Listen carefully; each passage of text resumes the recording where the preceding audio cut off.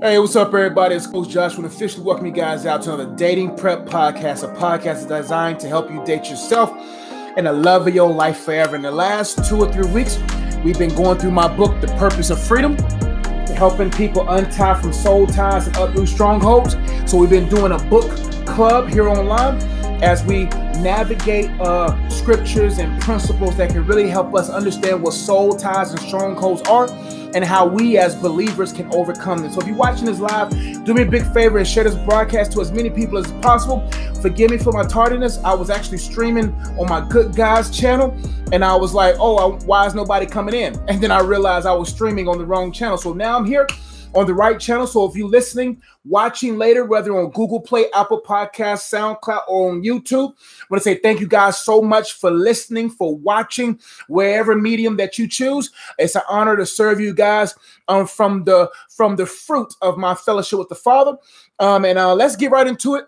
But for those who have their books, and those who don't have their books, you can get your books now on Amazon.com. Just simply search Joshua Ezzy, and the book is called The Purpose of Freedom. And you can join us because we may be in this for about 15 or 20 more weeks. And then the next books club, the next book series that I'm going to do is from other book, The Purpose of Singleness. So we're going to be in here till about the rest of the year. And then the beginning of next year, we're going to go through The Purpose of Singleness book to help the singles. Or if my new book is out in time, I may go through that book. It's a book on courtship and dating, a little bit more in depth of that process, and confirmation from God, etc. But for those who have their books, we're on page 31. That's where we stopped last. And today we're going to be talking about why are we soul tied? Why are we soul tied to these different things? What is the purpose of this soul tie? Why is this thing in my life? And really finish the rest of this chapter to gain more wisdom of how we can allow the Holy Spirit with our cooperation untie ourselves. What's up, everybody? Untie ourselves from those soul ties and become completely uprooted from those strongholds. Before I get into it, let's do some definitions. On page 27, we're going to do two. What's up, everybody? Michigan coming in. What's up, everybody? Thank you guys for coming in. In the chat, those who's here with me live. But let's go over some definitions, and then we'll go back to page 31 and finish on how strongholds develop, and then get into why are we soul tied and why are there strongholds in our lives. The definition of a soul tie. And for those who's brand new, want to say thank you. And for those who are new to the channel, subscribe, hit the bell. I would love for you to be a part of this fellowship here that we have on our Unplugger community here online. A soul tie.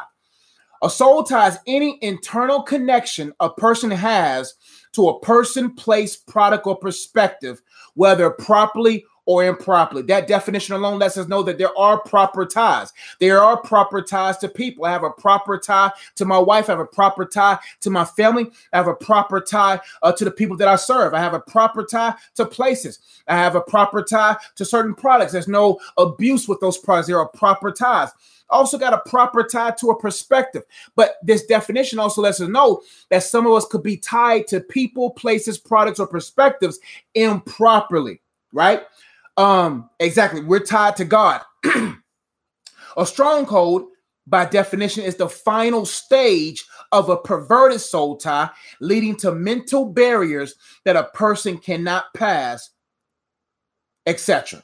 Now let's get to page 31. If you want to catch more about what we said about this, I forgot the title. What are soul ties and what are strongholds? That video is already available on stream on all podcast platforms, including YouTube, the visuals. But let's get back to page 31, the bottom chapter. Before I do, let's talk about the problem of what we're going to discuss today. The problem is that many people know what they're tied to. They just don't know why they're tied to it.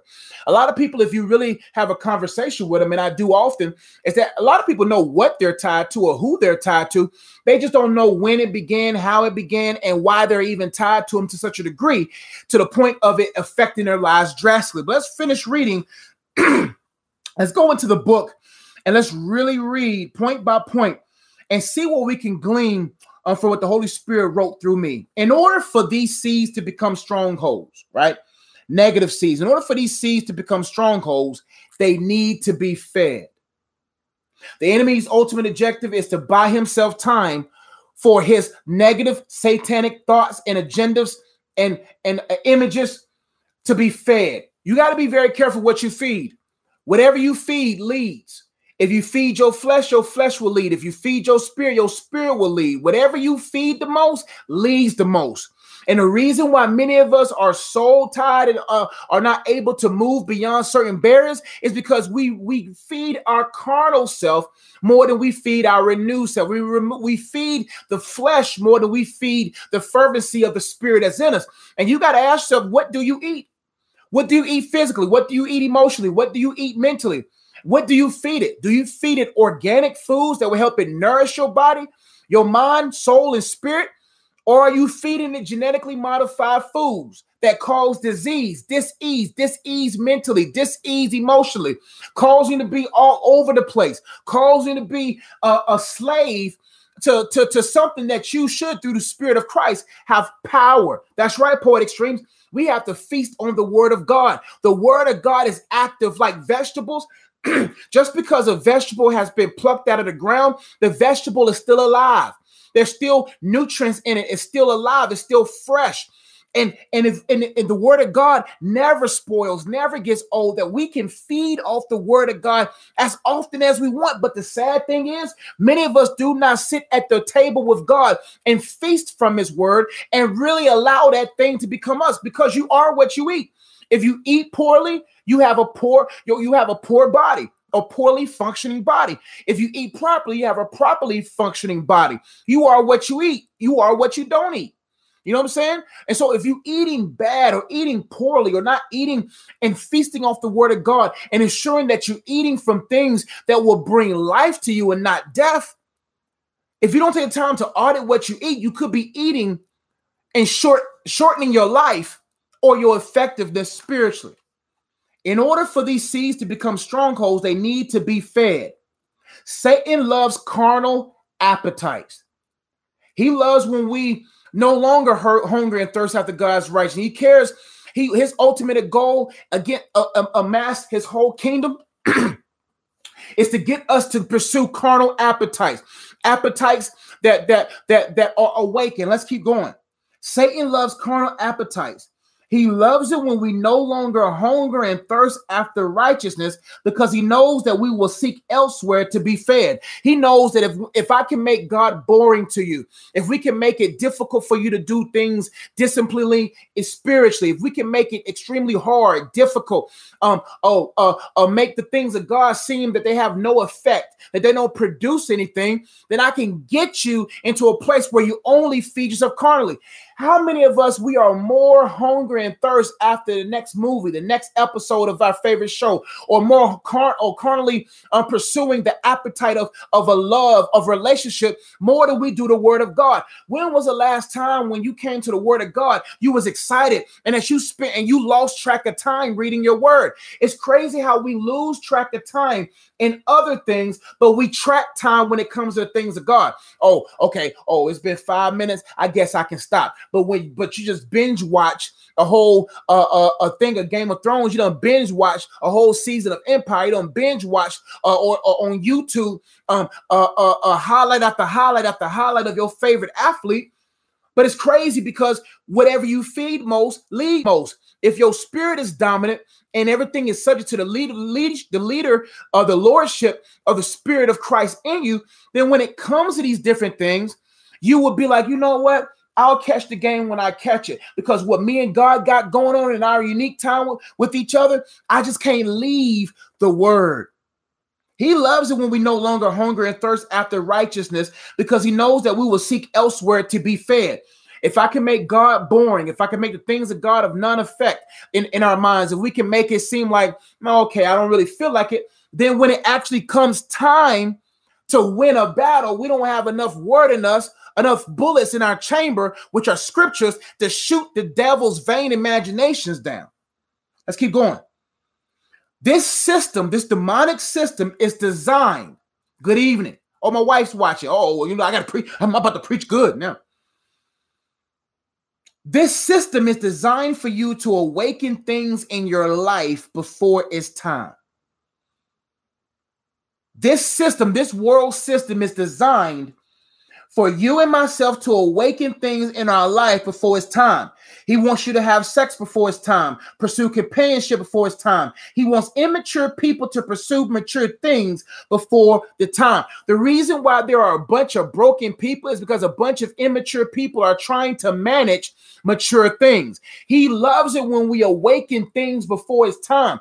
He loves it when we have sex before it's time, or jump into a relationship before it's time, or whatever before it's time, because he knows that immature people don't know how to manage mature things. Sex was invented by God. There's nothing wrong with sex. There's nothing wrong with sex within the context. The context of sex is in a relationship, or not a relationship, in a marriage where both the husband and wife are completely submitted to God. No other place is sex safe. So if you take sex out of its safest place, it's like taking a nuclear reactor outside of the plant. It's like taking a lion out of the jungle. It's like taking something that's powerful and potent in an uncontrollable situation. Because when you take something as powerful as sex, as powerful as love, outside of its safe confines, it will birth destruction. It is too potent for immature people to handle. So when you take sex out of marriage and you take sex away from a marriage where God is not leading it, or where God is leading it, and put it even in a marriage where there's two people married properly, quote unquote, then that person who has a lust issue, that wife or husband has an insecure or lust issue, even in that context, sex is not safe.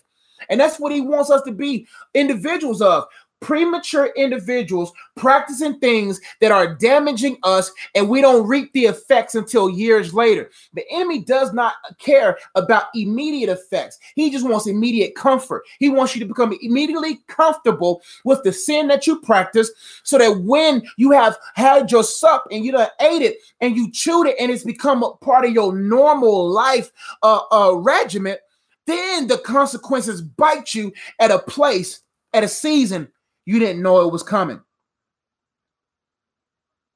This system is designed for you to awaken things in your life before it's time. There is a time.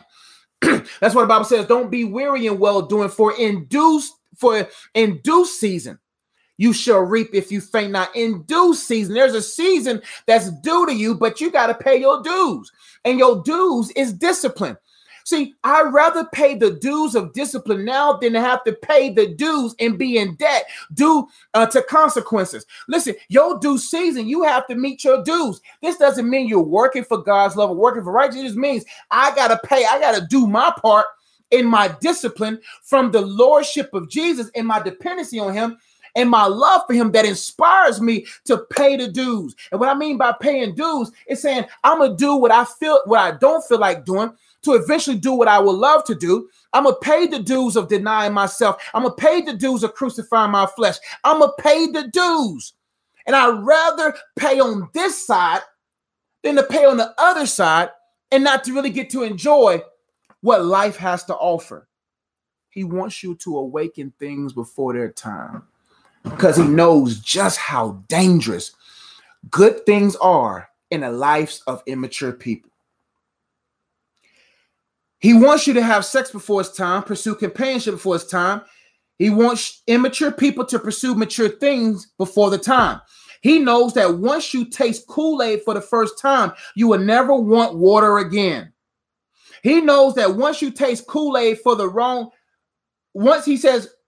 he knows that once you taste Kool-Aid for the first time, you will never want water again. And if you never want water again, then you won't be properly hydrated. Jesus told the woman at the well, he said, look, man, many people will drink from this well and be thirsty again, right? That they'll keep coming. But he said, if you drink of me, you will never be thirsty again. But the enemy doesn't want you to be, he doesn't want your thirst to be quenched eternally by the water spring of the Holy Ghost. What he wants you to do is taste the artificial flavorings. Even though it's water, I'm going to mix this water I'm going to contaminate or bring a false thing of water and make it have a sweet taste to it, that you will desire the world stuff more than you will the water stream of God, and that you will find yourself dehydrated versus hydrated. I want to be spiritually, emotionally, physically, and mentally hydrated so that I can be able to weather all conditions, so that when I find myself in the midst of heat, I am properly hydrated, because I have a well-upping spring inside of my soul that never runs dry, And I know that I can tap into that spring, which is the Holy Ghost, anytime. But if I grieve him, how can he lead me? If I grieve him, how can he hydrate me for the next battle or the next heat or hot moment? He knows that once you taste Kool-Aid for the first time, you will never want water again. I don't want the things of God no more. I done tasted this. And that's what happens. The reason why God doesn't give us the things that we want or the people that we want when we want them, because he knows that we will idolize them and forget him. God is not going to give you anything without contentment in your heart. And what happens is many people's like, I'll be cool with God until. You ain't going to never say it, but you think it. We think it. I'll serve God, but we serve God to get. And then when we quote unquote get, but we didn't get from God, but we settled and got it for ourselves, then we're done with God. God is a God of decency and order. He's a God of making sure that you are content in him and that he's number one and at the center of everything. If you're not content and if he's not at the center, then he can't really trust you with companionship. He can't really trust you with cash. He really can't trust you with anything that requires a strong Christ-like character to manage. He wants you to replace, let's turn the page. He wants you to replace what you need for something that will destroy you from the inside out. He wants you to replace what you need. It's crazy how most of our prayers, most of our conversation is about what we want. This is what I want. But do we know what we truly want? Do we know what we truly need? The enemy wants us to replace what we need for something that will destroy us from the inside out. He wants to get in. He utilizes his system, his culture, his music, his movies, his television, his hand on culture to press inside. He wants to be from the outside inside, then outside. What he wants to flood in you, then flood out of you, because the flood out of you will affect other people. And then your poor modeling of the role of manhood, or your poor model of the role that you modeling of womanhood, is now sinking into the minds of those that look up to you. He uses things in culture to get inside the climate of your life so that he can utilize those things to come out of you to drastically affect somebody else. He loves for you to be soul tied. He loves for you to be hurt. He loves for you to be abused and misused and not be healed. He loves hurting people. That's why you got a bunch of hurting ministers, hurting preachers, hurting moms, hurting husbands, hurting wives. You can't hold or help if hurt. You can't hold properly or help properly if you haven't been properly healed. So what happens is he wants a bunch of hurt people holding key positions. He wants a bunch of hurt people holding key positions, passing their hurt from generation to generation. And it may not be the same hurt. Young little Susie Sue may not have experienced what her mom experienced, but she done put a hurt mentality in that young girl. And now that hurt mentality is now flooding into her marriage. That hurt mentality from that young man seeing what he saw his mom go through, or the pain that he was going through, is now that hurt is being passed down. That's why when as a BMT at my school, I would really have to talk to teachers, because I tell teachers, if you're frustrated with the kid, your frustration goes into the kid, and now a part of you is in that kid, and now I got to deal with a frustrated child and a residue of a frustrated teacher. What we do passes on. That's why if you want to heal somebody, you have to be healed, because if you're hurt, even if you're saying things that are helpful, it comes through a hurtful tone. You saying the right thing, but in the wrong tone. You're saying the right things, but I feel your hurt. I feel your pain. Now you telling me to be independent, or you telling these young women to be independent women, and all of a sudden, but it came through a hurt tone, and now that hurt tone is inside that young girl, and now she feel like she don't need no man. She wants a man, but she's giving off the impression that she don't need a man.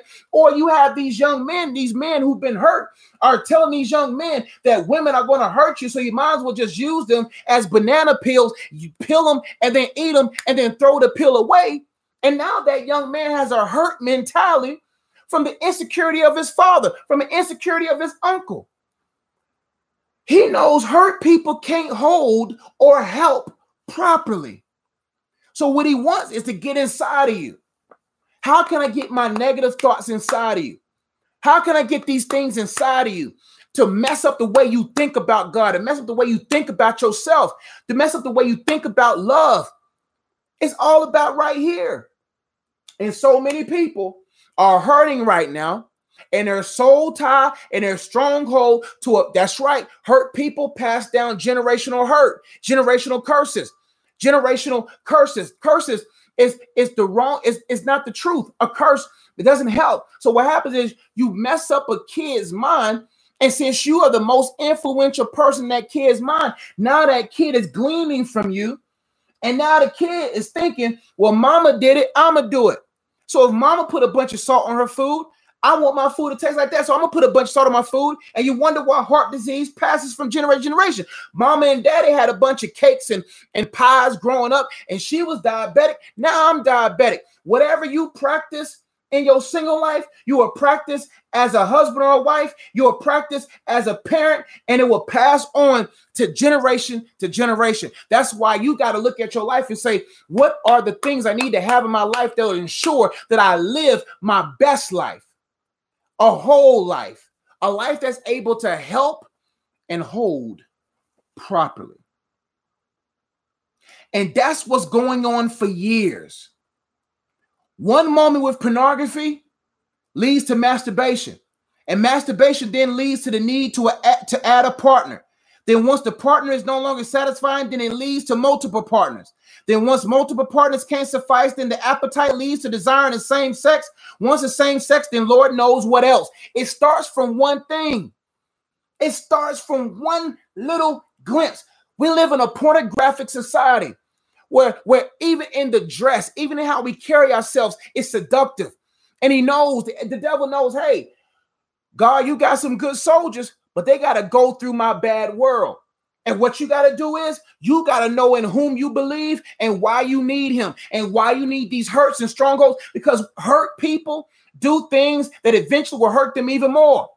So what you have to do is I got to know that this one little moment of temporary pleasure, this one little moment of fun, it's only going to lead to me being done and messed up and affected. And now I'm hurt, but I got too many consequences to get healed. The enemy knows that most people don't know how to heal when they're too busy trying to help so many other things. He knows it's going to be hard for a single mother to heal up when she got to tend to her job and tend to her 3 kids. He knows it's difficult for a man to heal from what happened to him many years ago. If I can surround him with 2 baby mamas and 14 and a half kids, you see what I'm saying? He knows that the more you get into sin, the more of your chances of winning is little. If you do not know God for yourself, if you don't know the word of God for yourself, it doesn't matter how many kids you have. It doesn't matter how many consequences you have around you. Nothing is too hard for God. But if you don't know how good God is, you won't be able to see just how able he is in helping you overcome these hard things. But he knows if I can make life hard for you and get you in a moment of bliss to fall in sin, to fall in the issue, now you got consequences. He knows condemnation lasts longer than most of us believe. So what we have to do is get to the root. Why am I so tied to this thing? What does the word of God say about this thing? Is it true or is it a lie? And so we know the word of God is true. I'm going to anchor myself on God's word. And the reason why many of us fall into temptations is because we never hide his word in our heart. The Bible says, I think it was David that said, I hide your word in my heart that I might not sin against you. Might not means I ain't in sin. It's hard for you to, it's going to be more difficult for you to try to put God's word in you in the midst of you being in a pit of temptation. But when we practice the proactive, being proactive to the reactive, now we can say, I'm going to put God's word in my heart so that when temptation comes, I know for a fact I got the word of God. Doom, doom, doom. I can knock those things down. Because like I always say, in the wilderness, Jesus only gave Satan the word.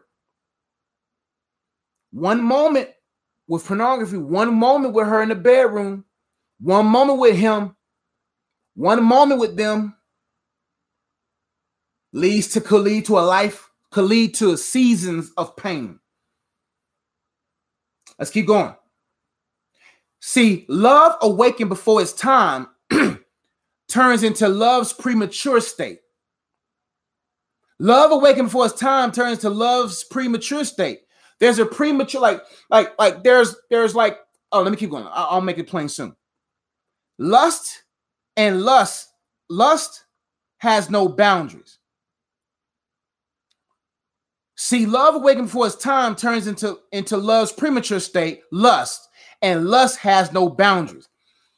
The carnal state of love is lust. The opposite of love is lust. Love is balance. Love is genuine. Love is pure. Love sees. See this shirt? Love is not blind. Infatuation is. And this shirt's available on my website. Love is not blind. Love sees clearly. Love can see. No, love is knowledgeable. Love is patient. Love is kind. Love knows the difference between things. The enemy doesn't want us in love. He wants us in lust because he knows lust is just overbearing desires. Overbearing means I can't bear it no more, so I gotta have it. Love is a bearable thing. Love is not overbearing. Love is bearable. Anytime you feel overwhelmed or is something overbearing, then that's not love. You either caught up in somebody else's lustful web or you caught up in your own lustful pursuits. God, who is love, will help you will help you bear the things that you're supposed to love. But when it becomes overbearing, then chances are you in the web of somebody else's lust or in the web of your own. Lust has no boundaries. The enemy knows, hey, let me slide this pornography. Let me slide this little sex. Let me slide this little foreplay. Let me slide this. It's innocent in the beginning. It feels good in the beginning. But lust has no boundaries. Love has boundaries. Right now, my love for my wife gives my marriage boundaries. It gives me boundaries.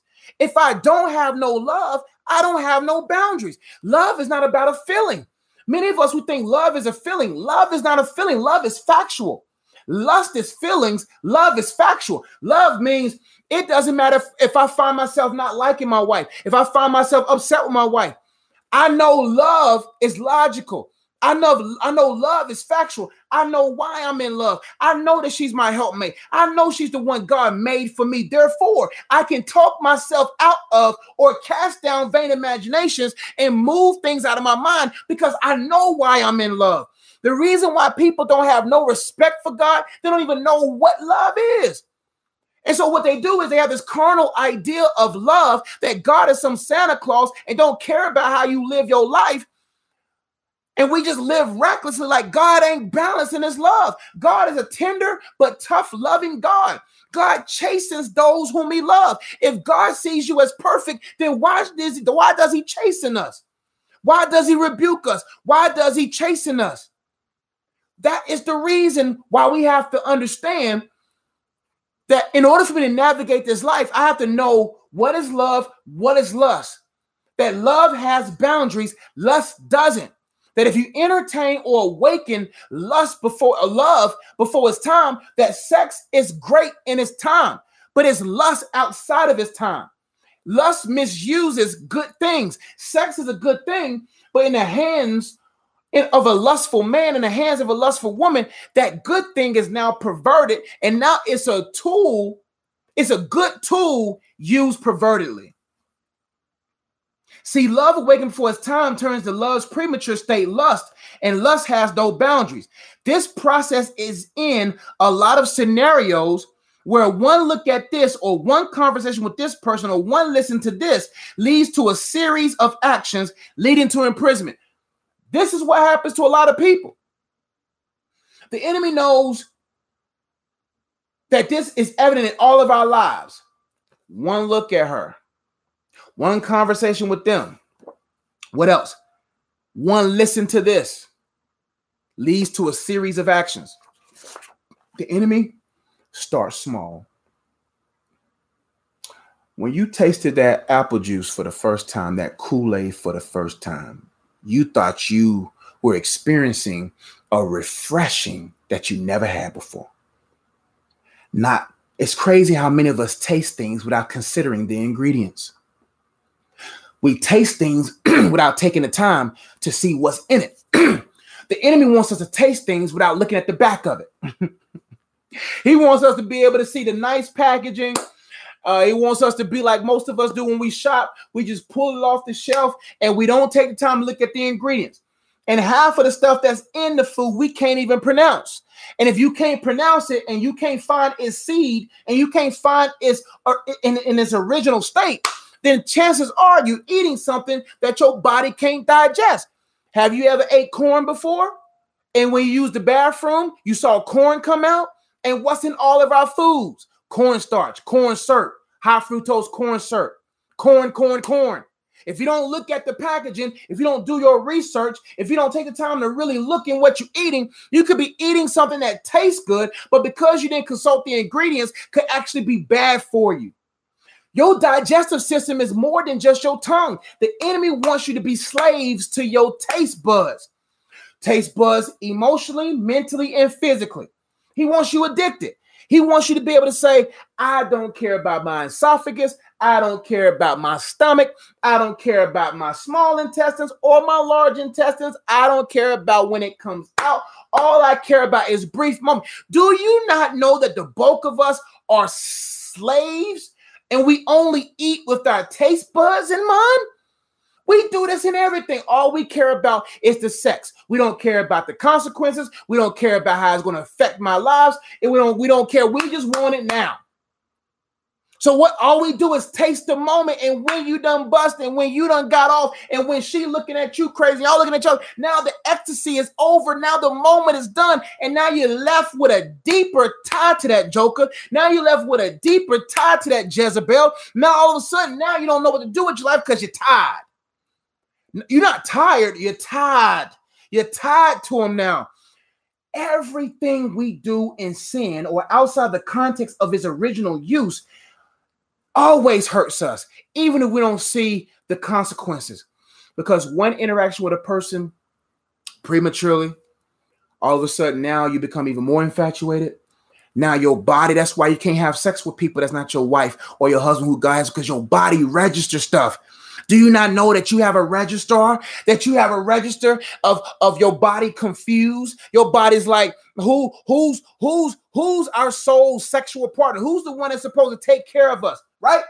Now your body confused because now your body's going to start craving what was only meant to be craved in marriage.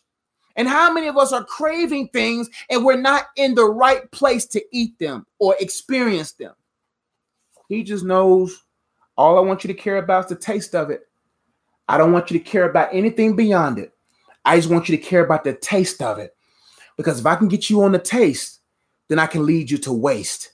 If all I can get you to do is taste, I don't care about how it's going to go through your system, spiritually, mentally, emotionally, physically. Do you care about the systems of your life? That there's spiritual system, mental system, emotional system, and physical systems that things pass through, and what you put in you affects the other organs that's connected to it. It affects your mind, which affects your children, which affects your mama, which affects everything. What you watch now affects how your marriage is, and what you do now affects your children. You just can't eat for you. You eat to live, because the longer you live, the more you can add life to those in the land of the living. All I want you to do is taste, because if I get you to taste the wrong thing, I can waste your life away. Let's keep going. Leading to imprisonment. He knows these series of actions will lead to you being enslaved. And I can't believe I was a slave to honey buns. I'm really like crazy. Like looking back out, one of my slave masters was honey buns. That honey bun at 2 for $2.22. 7-Eleven honey buns. I ain't mess with the glazed ones. I mess with the white icing honey buns. I wanted the honey buns with the layer on top of them. I wanted honey buns with a coat of icing on them. And even I'll be looking at the honey buns and I'll be looking at expiration dates. Okay, which one's the freshest? I'm literally in front of the 7-Eleven. People are looking at me like I'm a fat guy, but I was sitting there looking at, okay, I will fill the honey bun. this one ain't too soft. I didn't want my honey bun too soft. And I also was like, is the icing right? You know, I didn't even open it. I knew I had my honey bun eating experience down to a science. I was sitting there filling the wrapper and I was like, that's too fresh. You know, I want something fresh, but I also want my icing to be what it needs to be, right? And I'm over here, an expert at picking honey buns. And I was thinking the other day when I was preparing for this, I was like, man, I was a slave. A slave. I'm glad this made you laugh. I'm so glad I was a slave. Those 2 little honey buns. And I'll be mad when they went 2 for $2.22. And I wouldn't buy them. Because one thing about me, why eat one when I can have 2? Why just buy one when I could buy 2? So I would look for deals. And I'd be like, man, 7-Eleven, y'all tripping, bro. Why y'all got these honey buns on sale, bro? Why these honey buns ain't on sale? Bro, now I'm mad. Now I'm itching. Now I'm driving from 7-Eleven to 7-Eleven to 7-Eleven just to get a fresh thing of honey buns. That's how I was. Do you know how crazy we look? It's 11:15 and you drive into his house. How do you look going to his house? Now you don't go in the store to buy her something. And when it's time for you to spend time with her, she's on her phone more than she is with you. And you out here looking crazy for a one moment to get your fix, to get your high. What kind of people are we? You got to get to a place where you look at yourself and be like, yo, I'm tripping. You got to get to a place like where you be like, yo, I'm really messed up. That's what I had to do. I'm in the parking lot after I eat these honey buns. And yes, while I'm chewing through the moistness of this delicacy that's called a Danish. And yes, the icing is a refreshing to the soul. And yes, I finished one honey bun. But then again, I reach in the bag and I'm like, thank God I got 2. And I eat the second one. And then 5 minutes pass by and I'm still not healed from the situation. I'm still not helped. Still not. Until I looked at the ingredients, I was like, my goodness, how many grams of fat in one honey bun?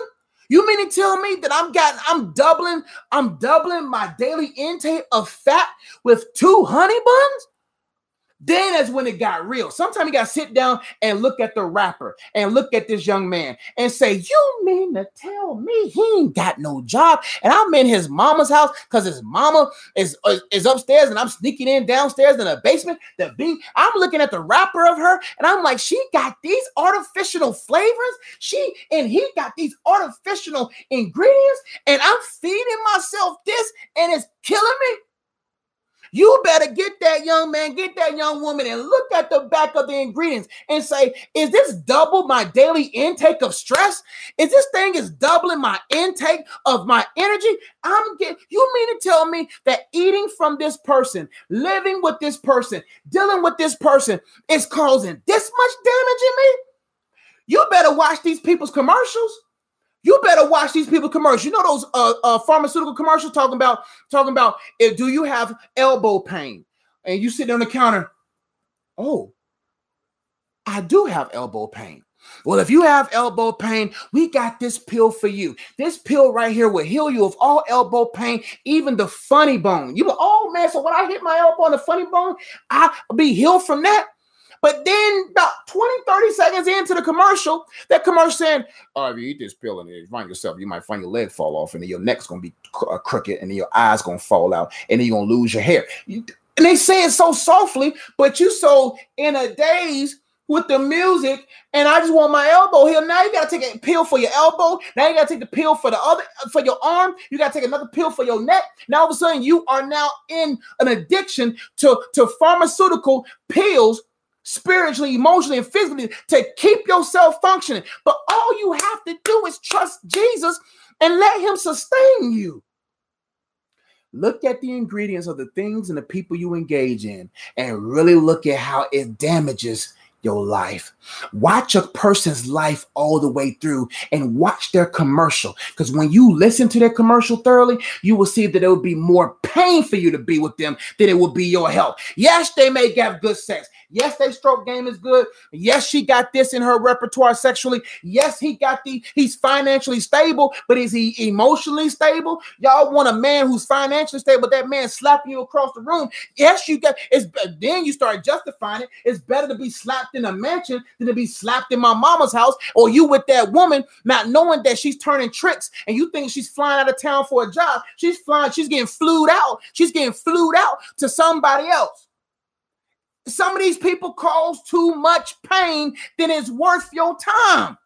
But because you see no value in your time, and because you don't see no value in you, you'd rather at least look good on the gram for a season. So all you care about is looking good for the gram, but you don't post the pictures of you getting slapped. You don't post the pictures of her cheating on you. You don't post that. Everybody can modify pictures to give off the impression that you good. One of the most sorrowful, sad places on earth is on social media, where people post a bunch of highlights, but they're hurting when the lights are off. Whew. I'm telling the Holy Ghost is speaking on this evening. Let's keep going. Satan wants you and me in cycles. That's what he wants. Satan wants you and me in cycles. When we are in cycles of self-sabotage, that's a message for another day. When we are in cycles of self-sabotage, there is not much work required of his demons. He wants you in cycles, so he sets you up with your tongue, with your taste, your desiring of some type of taste or whatever, to get you in a cycle. He don't waste no time with those in cycle. Let's keep going because I'm getting ahead of myself. All right. Satan wants you and me in cycles. When we are in cycles of self-sabotage, there is not much work required of his demons. They can then join forces to fight those that are disciplined. They don't waste time on those that are self-destructive, but on those that are self-disciplined. Are you chasing the Christ and his character, or are you still stuck in a sinful cycle? That's important. Don't let that sentence pass you by. When we are in cycles of self-sabotage, there is not much work required of his demons. Demons be leaving you to yourself because you self-sabotaging yourself. I've been guilty of that. When I became self-disciplined, then they're like, oh, shoot, Josh got his mind right. Oh, snap. Josh, that ain't Josh's issue no more. He done broke out of those cycles. He done broke out of those chains. Oh, man, we got to team up on him.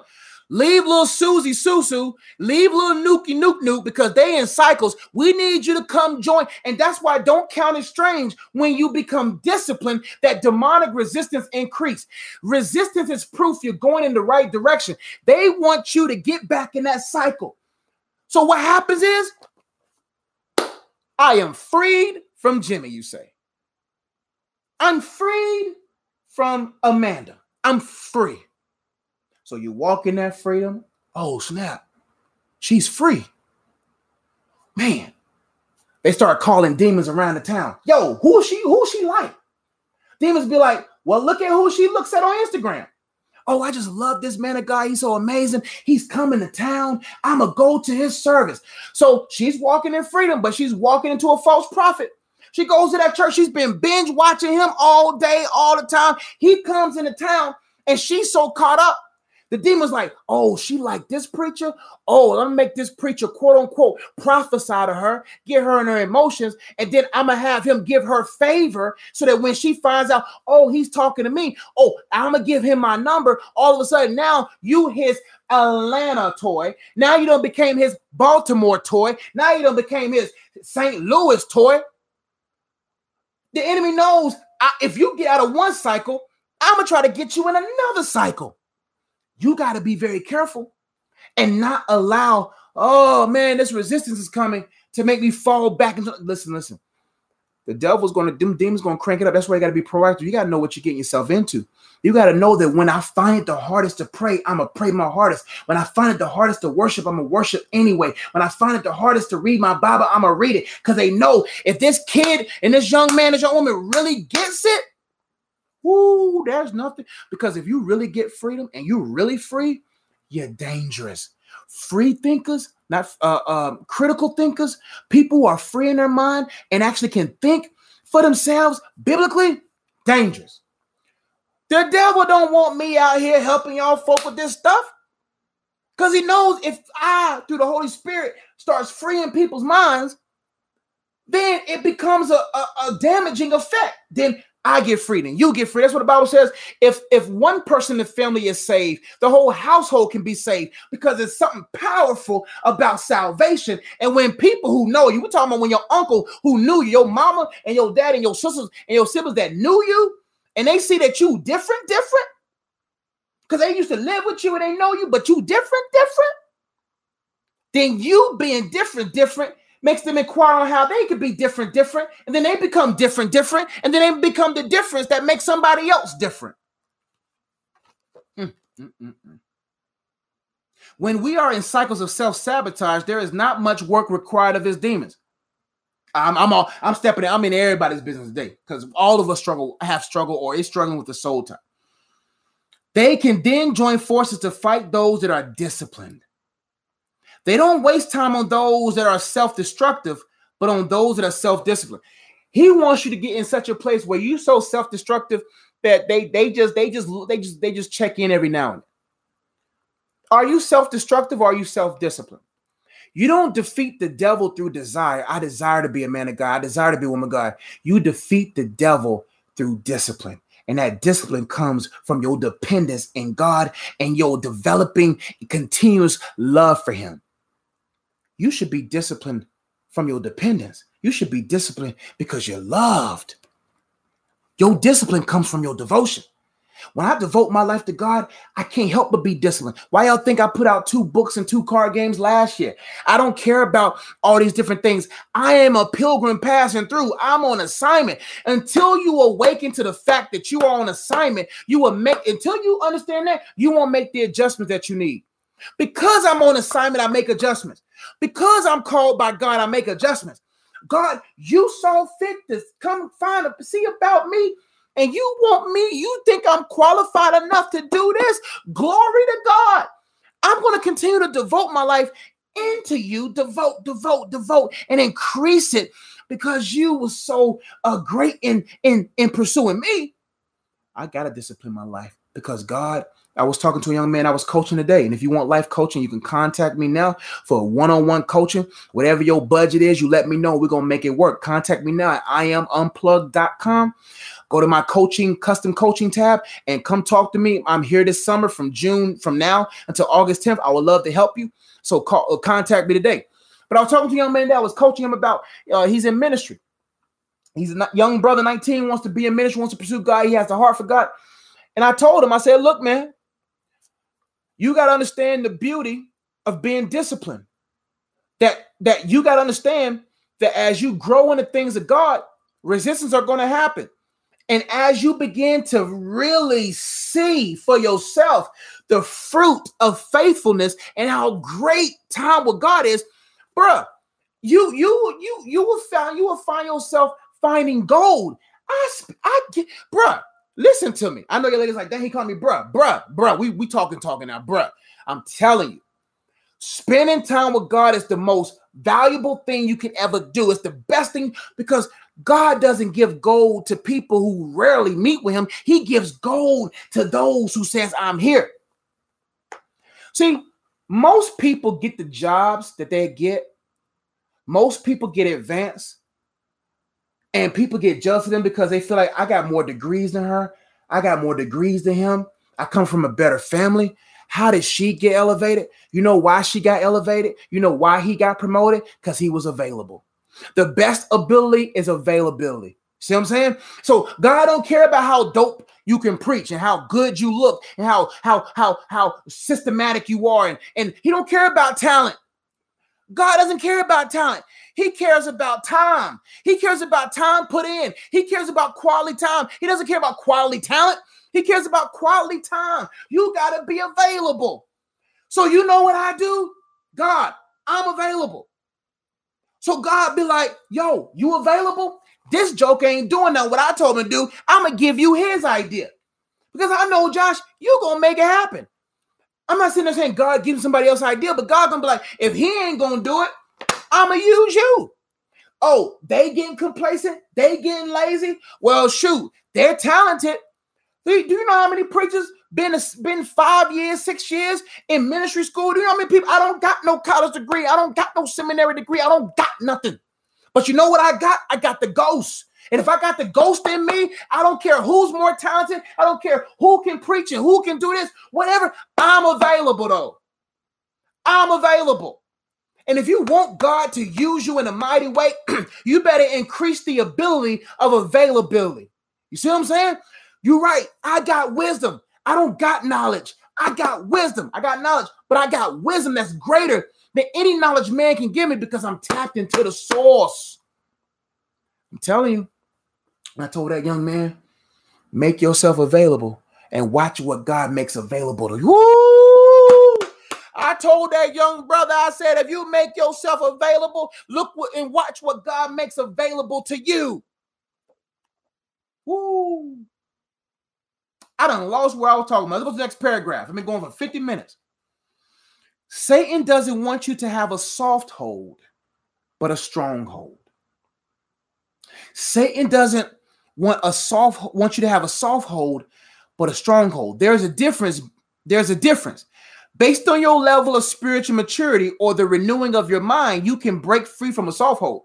If I'm stronger than something and it's a soft hold, I can break it because it's soft. You know, I can break free. He doesn't want you to have a soft hold. He wants you to have a strong hold. If someone has a soft hold on you and you are stronger than them, you can easily break free. But if someone has a strong hold on you and they are stronger than you, then you can't break free. Once we sin, we are transferring our strength.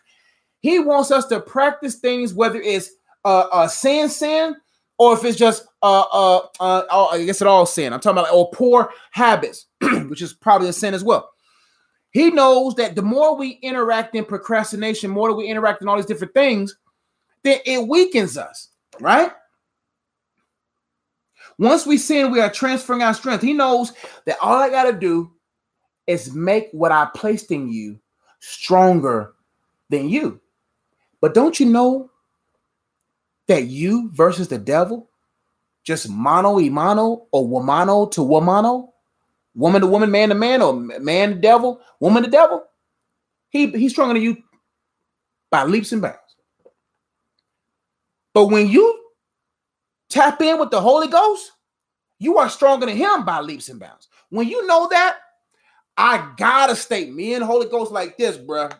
Oh, listen, yo, you talking to me, devil, talk to me and the ghost. He wants you to have conversations with you and him.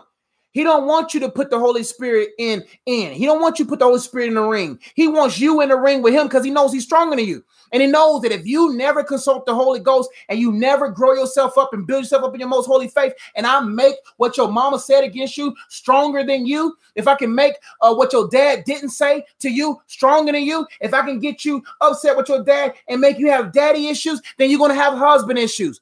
Right? If I can get you to have mama issues, then you're going to have husband-wife issues, right? So he knows, how can I get the thing in you stronger than you? But what you got to understand is greater is he that's in you. And you got to allow him to strengthen you and break those strongholds because he's the only one strong enough to beat the devil's holes in our minds. Your enemy is after your energy.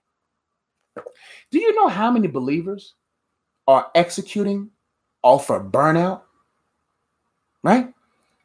Do you know how many of us are daily executing off of burnout? Like your body's burnt out, like your spleen is like shot, like your liver is shot, like your intestinal, like your immune system is shot, like your spiritual systems are shot, your emotional, your mind is shot. You can't even think creatively anymore. He wants us operating off of burnout. How many believers out there can't even win a small battle because they're burnt out? The enemy's after your energy. So what's taking your energy? That's the next question you have to ask yourself. What is taking my energy? It's crazy how we give our energy to all these wrong relationships, and God is sitting there like this. That ain't going to sustain you. She ain't going to fulfill you. But we give. Man, do you know? I wish God gave us a chart that shows are where our energy goes. I wish God gave us an app. And that said, if you click on this app, you will see where all your energy goes. Like he'll be like, see, you see how you give all this energy to this no good Tyrone, or you give this energy to this no good Tabitha, and they're taking all of your energy. And then once they spend, every time they spend time with you, they take, but never pour.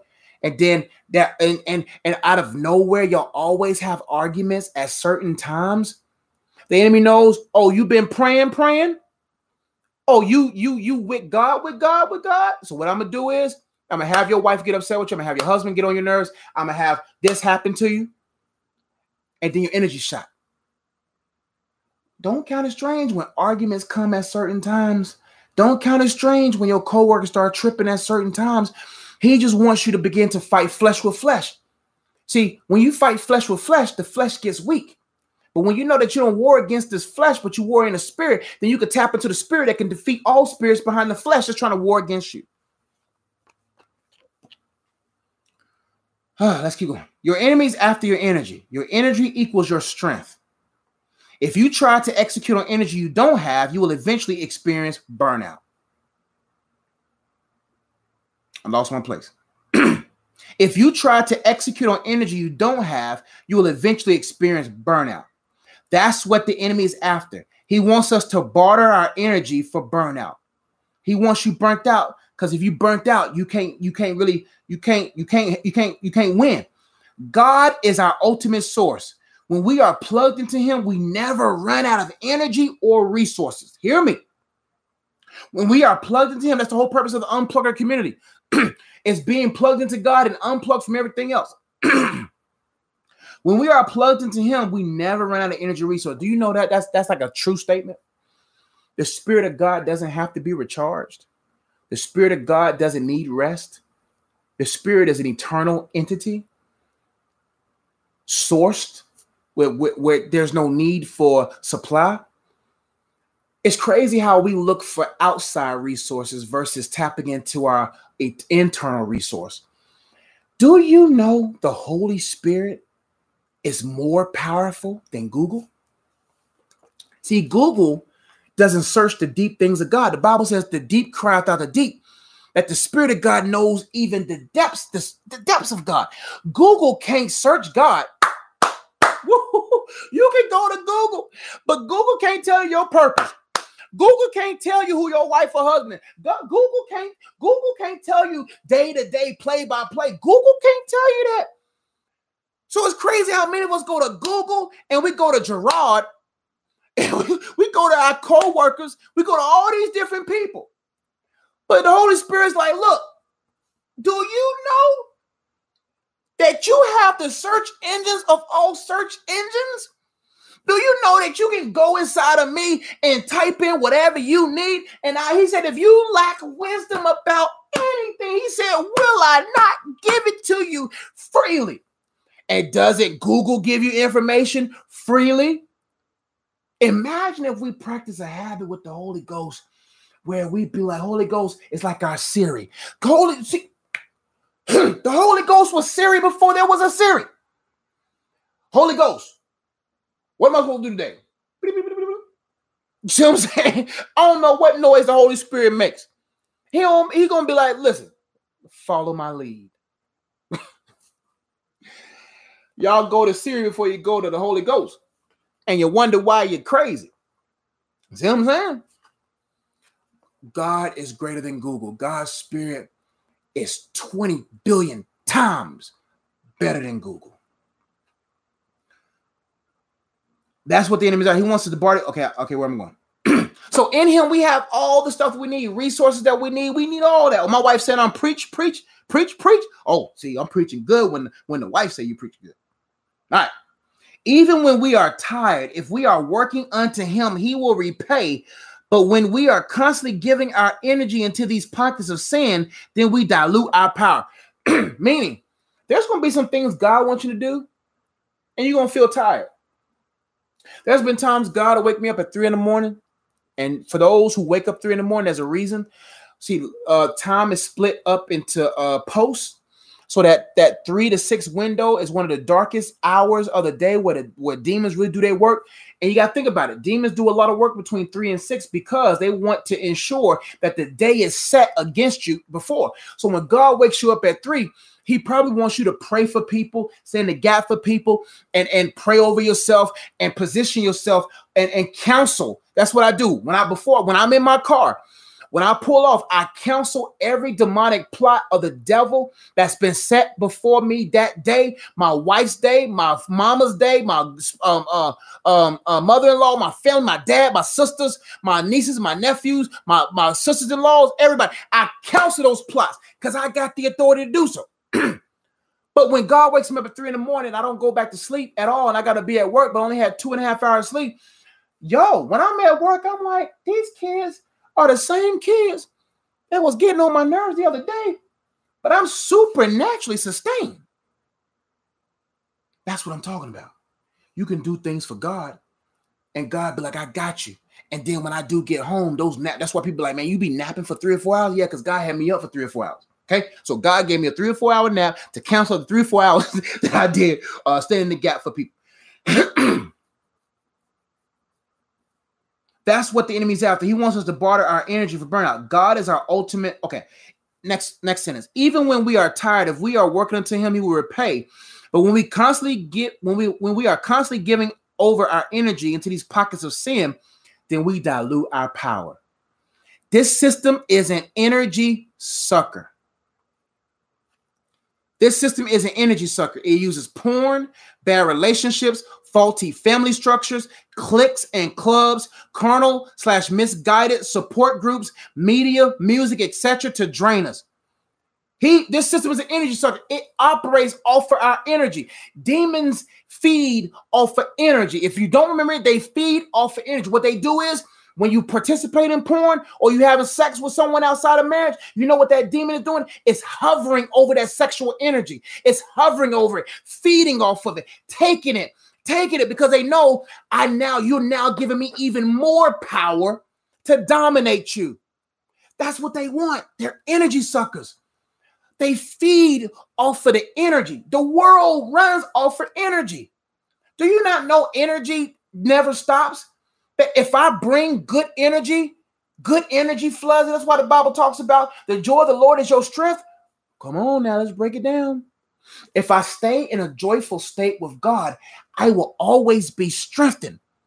And then my joy, you ever been in a situation when you on fire for God, your joy has been strengthened and you don't let nobody take your joy? You done got him blocked, you done got her blocked because you know they call you every day around 10. No, you ain't gonna steal my joy. And it has an effect on your coworkers. It has an effect on your children. If you negative Nancy and you negative Nathan, you bringing the climate down. You bringing it down. I told them kids that I spoke at 5th grade graduation. I said, listen, every time I come into school, y'all become the product of my environment. I said, either you become a product of your environment or your environment becomes a product of you. So what I do is I didn't say this because I'm in a public school. I can't say Jesus and all that stuff, but I bring the joy of the Lord in that school. And them kids and the teachers and people can't help but bow down to that joy. They can't help. So what I do is I'm a beacon of joy. I'm a beacon of light because this joy I have, the world didn't give it. And if the world didn't give it, the world can't take it away. So he uses porn, bad relationships, faulty family structures, cliques and clubs or friends, carnal/misguided support groups. Carnal misguided means extreme feminist, extreme egotisticalness, extreme Republican, extreme Democrat. All these strong relationship support groups, media, music, etc. to drain us. Is your battery on 100% often or is it always on 3%? Look at your life and think about it. What is your battery got a bunch of green? And you're like, man, I'm at 98%. Okay, that's good. Or is your battery level down to yellow? Where it's like warning, yellow? Or is it red? Where's your energy levels? The devil loves us around that yellow and red category. Listen, I also told that young man today, I said, listen, man. I said, a phone that's only charged once a week is only useful for a couple of days. A phone that's charged one time a week is only useful for a couple of days. You got to charge up often in order to be useful. If your phone is not charged, you can't get mad when you can't make a call. You didn't charge it. You can't get mad when you fall into that lust. You didn't charge yourself. You can't get mad when you fell into greed. You fell into that sin. You fell into another bad relationship. You can't get mad. You just didn't charge yourself. And if you got a bunch of stuff on your phone and your phone is going slow, you got to delete apps off your phone. You got to delete certain applications. So many of us got all these applications, all these ways of doing things. We got all these bad ways, bad apps. And then when we slow down and it takes 20 extra seconds for yourself to be loaded or whatever, it takes longer than it should. Possibly you got too many apps on you. If you delete those apps, you can then run smoothly. So what we have to do in life, we got to make sure that we charge ourselves often and remove unnecessary, unuseful, unbeneficial apps. Get the games out of your life. Get all these other apps off your life, these dating apps and these game apps. Get them off so that you can run smoothly. Is your battery level on 100% often? Or you always find yourself at 3%? We are not mentally tired for no reason. Listen, you're not mentally tired for no reason. You were set up to be mentally tired. Nobody's mentally tired for no reason. There's a reason. We're not mentally tired for no reason. There is a reason why you are worn out mentally. If your mind is tired, your senses become low. He wants you mentally tired, so your senses will be low. Now your eye that used to be straight and forward on the things of God is now looking at every young lady and every young man that passes you by. Now the same person that was on a vegan diet, eating well, now you done tasting all kind of bad stuff. You ain't looking at no ingredients. Your senses becomes low when your mind is tired. If your mind is tired, your senses become low. You will begin to forget who you are in Christ, who you are to yourself, and who you are to society. In Christ, you are strong.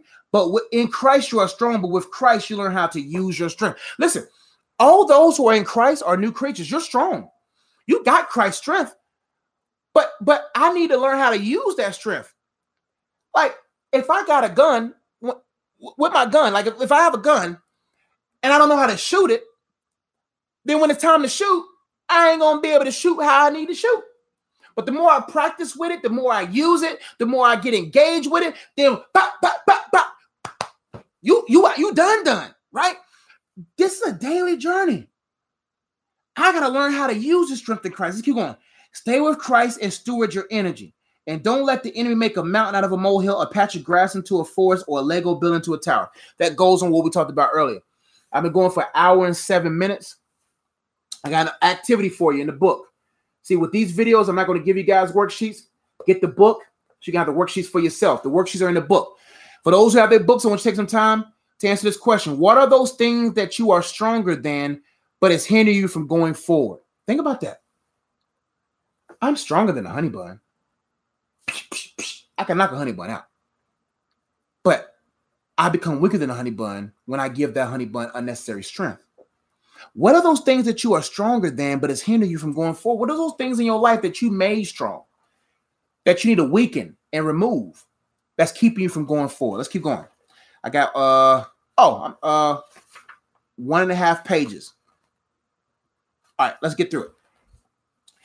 The next part of the book, chapter, page 33, not just what, but why. Why are you soul tied? Why are you soul tied? The question I want you to focus on is not what you are tied to, even though that is important, but rather I want you to focus on why you are tied to it. You know you tied. You know you still tied to your ex. You know you still tied to this food. I know you know you still tied. The question is not what you're tied to, even though that's a good question to answer, and I want you to answer it. But the question is, why are you tied to it? Let's keep going. The what is noticeable, but the why not so much. The what, you know that you can notice. You know that's noticeable. I know I'm tied to her. I know I'm tied to him. I know I'm tied to them. I know I'm tied to that. I know I'm tied to this. All right. But the why is not so much. Why? Sometimes you get involved with something and you like, how did I get here? Why am I even here? Let's keep going. In order to be free, you must find the seed of the situation or when it was conceived. In order to be freed from that gentleman, you just can't blame the gentleman. The gentleman is just a byproduct of something bigger. The gentleman is just a byproduct of your daddy issues.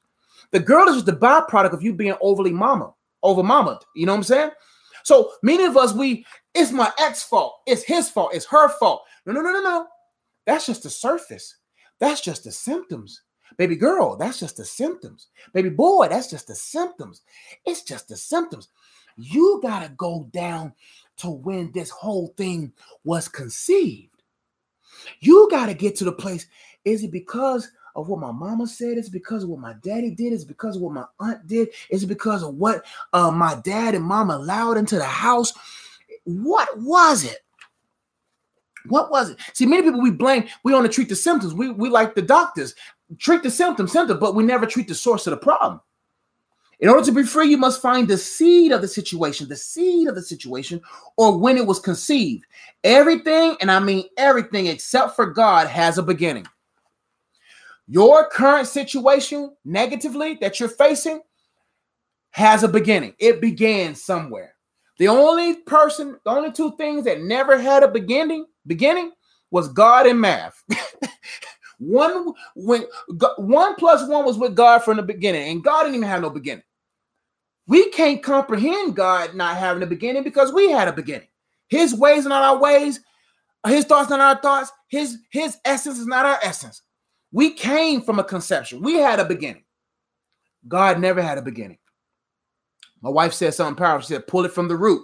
You got to get the root out and the seeds those roots leave. Let's keep going. Let's going to awesome place. Everything except for God has a beginning.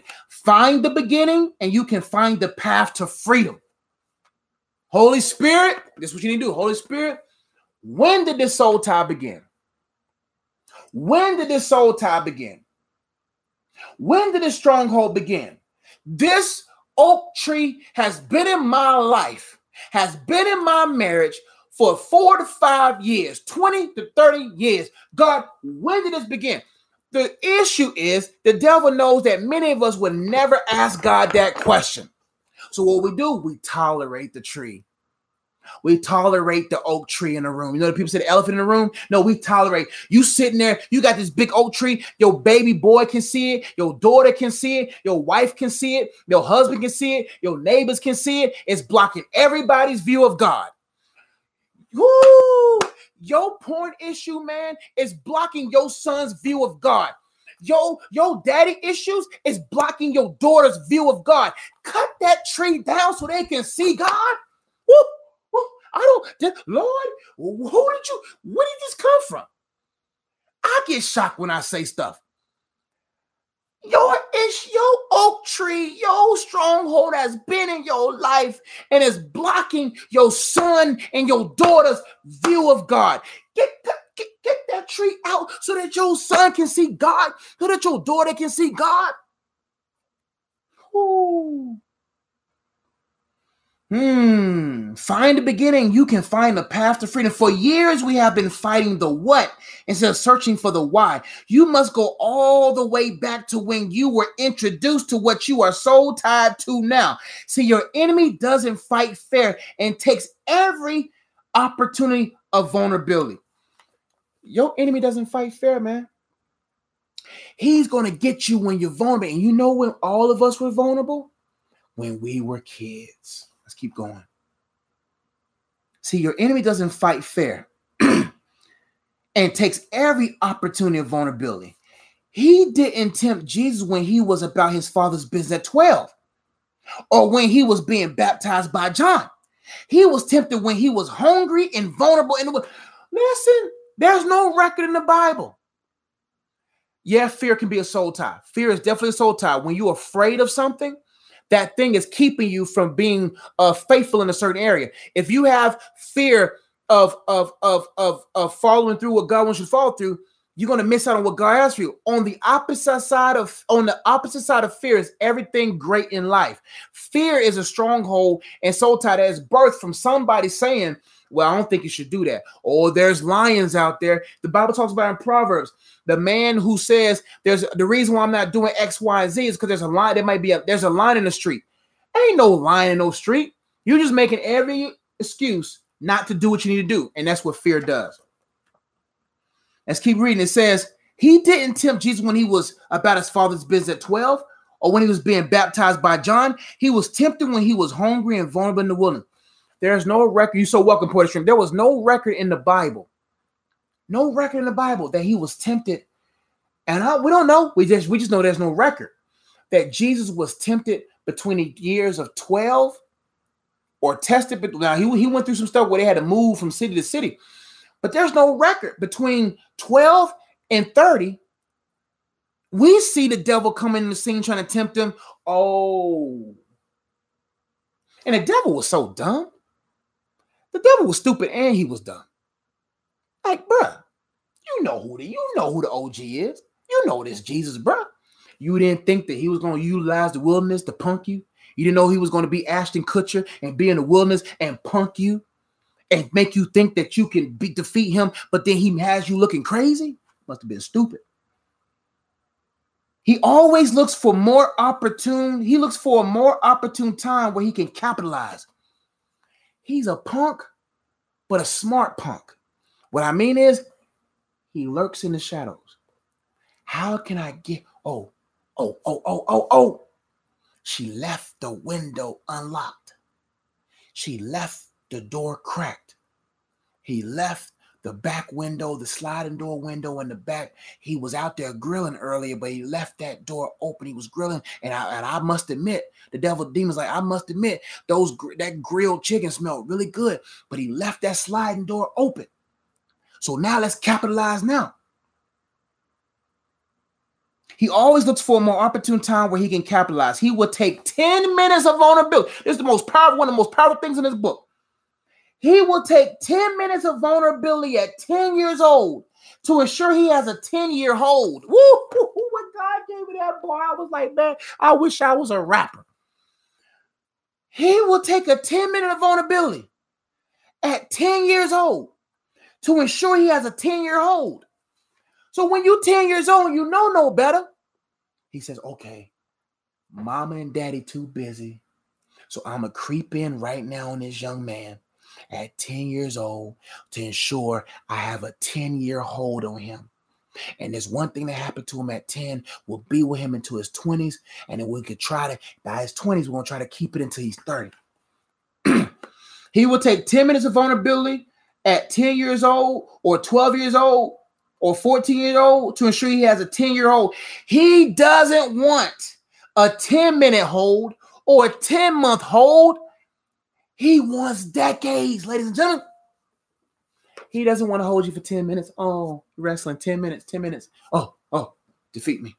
He doesn't even want to have a 10-week hold. Oh, I got him for 10 weeks. He broke loose. Okay, but we had him for 10 weeks, though. He doesn't even want a 10-month hold. We fight, you wrestle him for 10 months. Ooh, get out the way, devil. Ooh, Jesus rebukes you. 10 months you've been struggling. And you break free. He doesn't want no 10-minute hold. He doesn't want no 10-week hold. He doesn't want no 10-month hold. He wants decades. He wants decades. He wants you still dealing with your daddy issues at 50 years old. He wants you still dealing with your insecurities and your narcissistic behavior at 40 years old. He wants decades. Because not a lot can happen. Hear me? Not a lot can happen in 10 minutes. Not a lot can happen in 10 months. But a lot can happen decades from now. So if he has this oak tree in your life and he starts building that tree, he knows a lot of things can happen in decades. A lot of transitional, transformative, life-altering things can happen in decades. Not too much can happen in 10 minutes. Your life can. Now, 10 minutes can lead to a 10-year hold. But 10 minutes, I can't get none of them.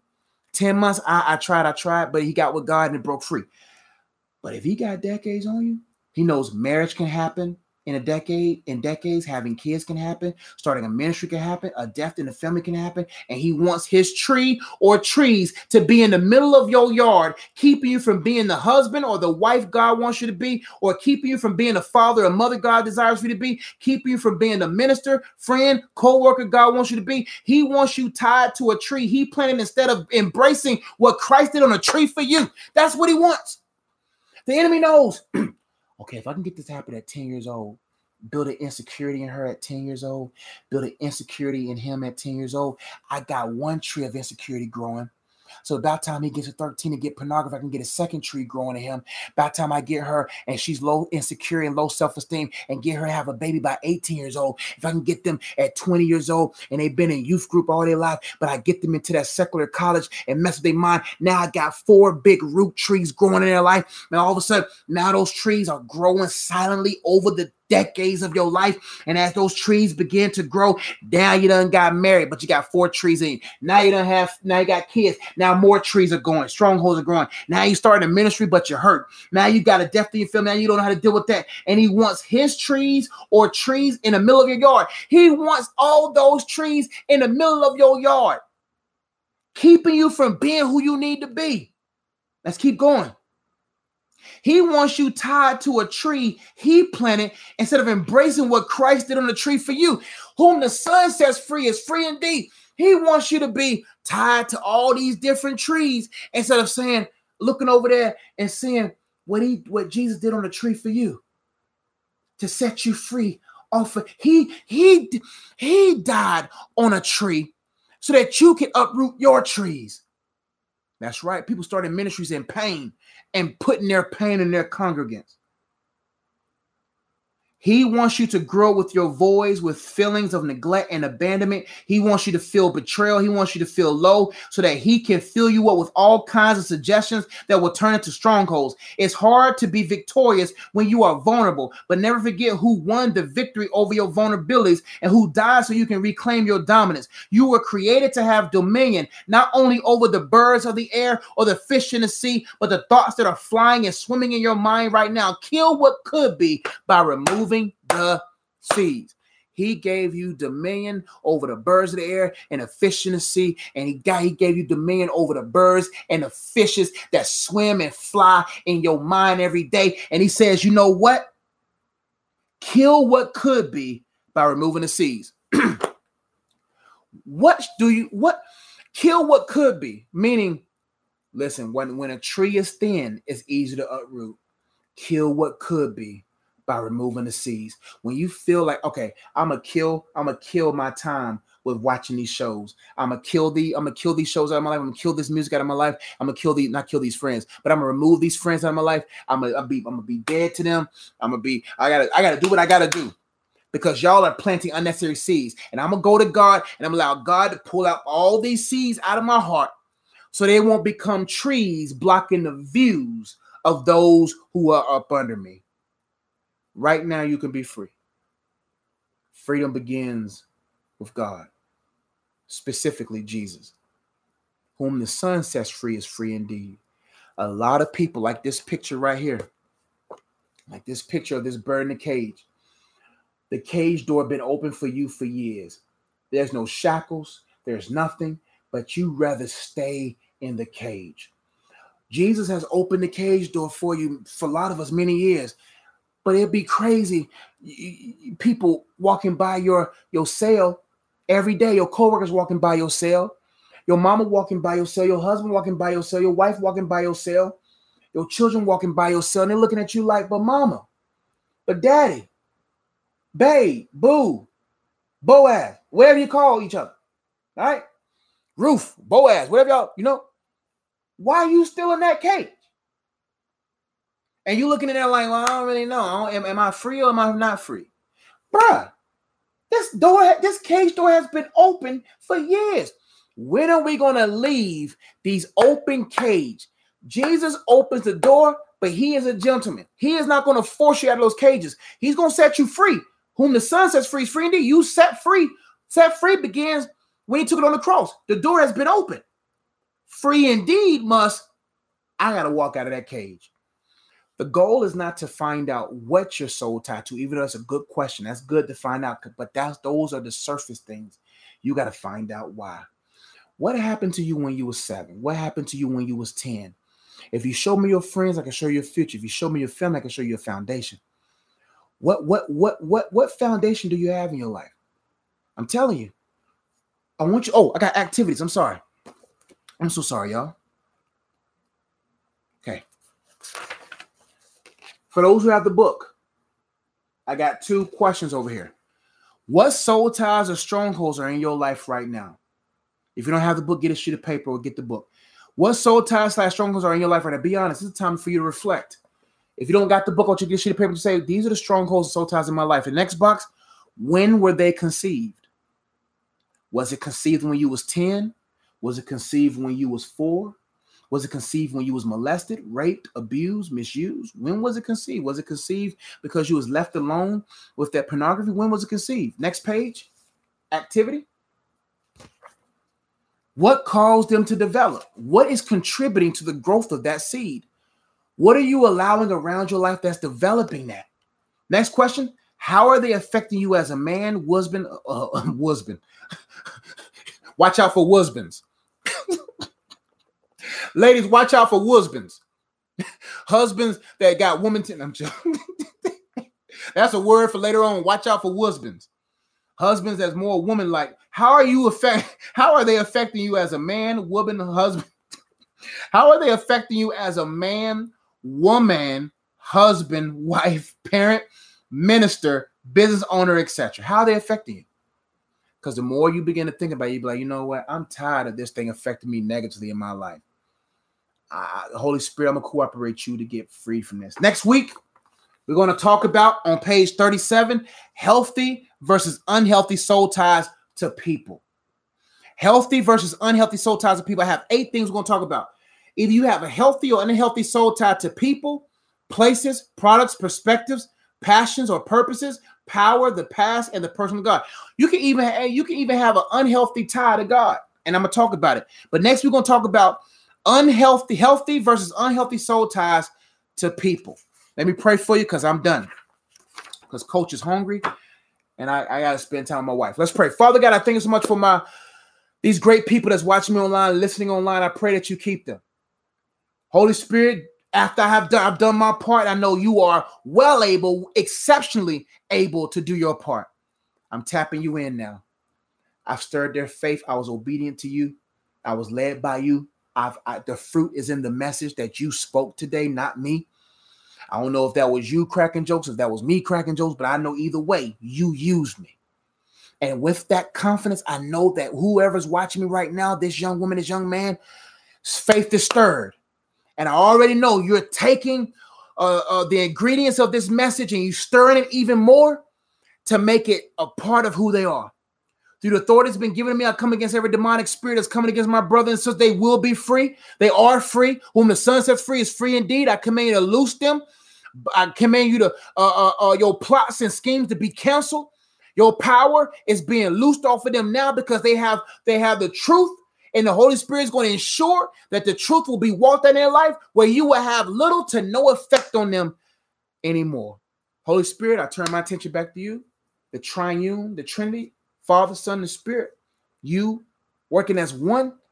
I think that you are working in them now, keeping them and sustaining them, Father. In Jesus' name we do pray. Amen. Love you guys. Pray this was a blessing. This video will be available in about 2 or 3 minutes. If you want to rewatch it, please do, because there's a lot of nuggets that was in there that I can't remember, but I think will be a blessing to you. You will, Poetic Stream. You so welcome. I'm telling this book. The Holy Spirit wrote this through me. I'm just a vessel. Thanks, babe. Baby said I had an awesome message. You know what I'm saying? Noah's good. Awesome message. So I pray you guys have a blessed one. I got to go. I love you guys. Links in the description box below. Anything and everything you know about me is on my website, iamunplugged.com. If you want to give, if you want to get involved, if you want to get coaching services, if you want to get my books, everything is there. I am unplugged. IAMUNPLUGGED.com. Everything you need to know. If you want to bring me out to your city, more than welcome. You want them coaching sessions? You see how this video was? I have over 15 to 18 clients now. I've coached about 10 of them about 9 of them so far. And man, if you want these one-on-one sessions with me, listen, you can ask anyone. I ain't gonna put their business out there, but I would love to serve you this summer. It's all the way into August 10th. If you just want to have a conversation, it's not free, but whatever you can do, I will customize a coaching session for you to help you better understand your relationships, your singleness, help you develop and understand your walk with God, branding and marketing coaching. Look at my website, iamunplugged.com, for all my coaching niches. Whatever you can do, I'll find a way. Okay? So I'll customize it according to what your budget is. I love you guys. Y'all be blessed. Hey, man, you can be free. You already been free. Just walk in that freedom. Love you guys. Be blessed.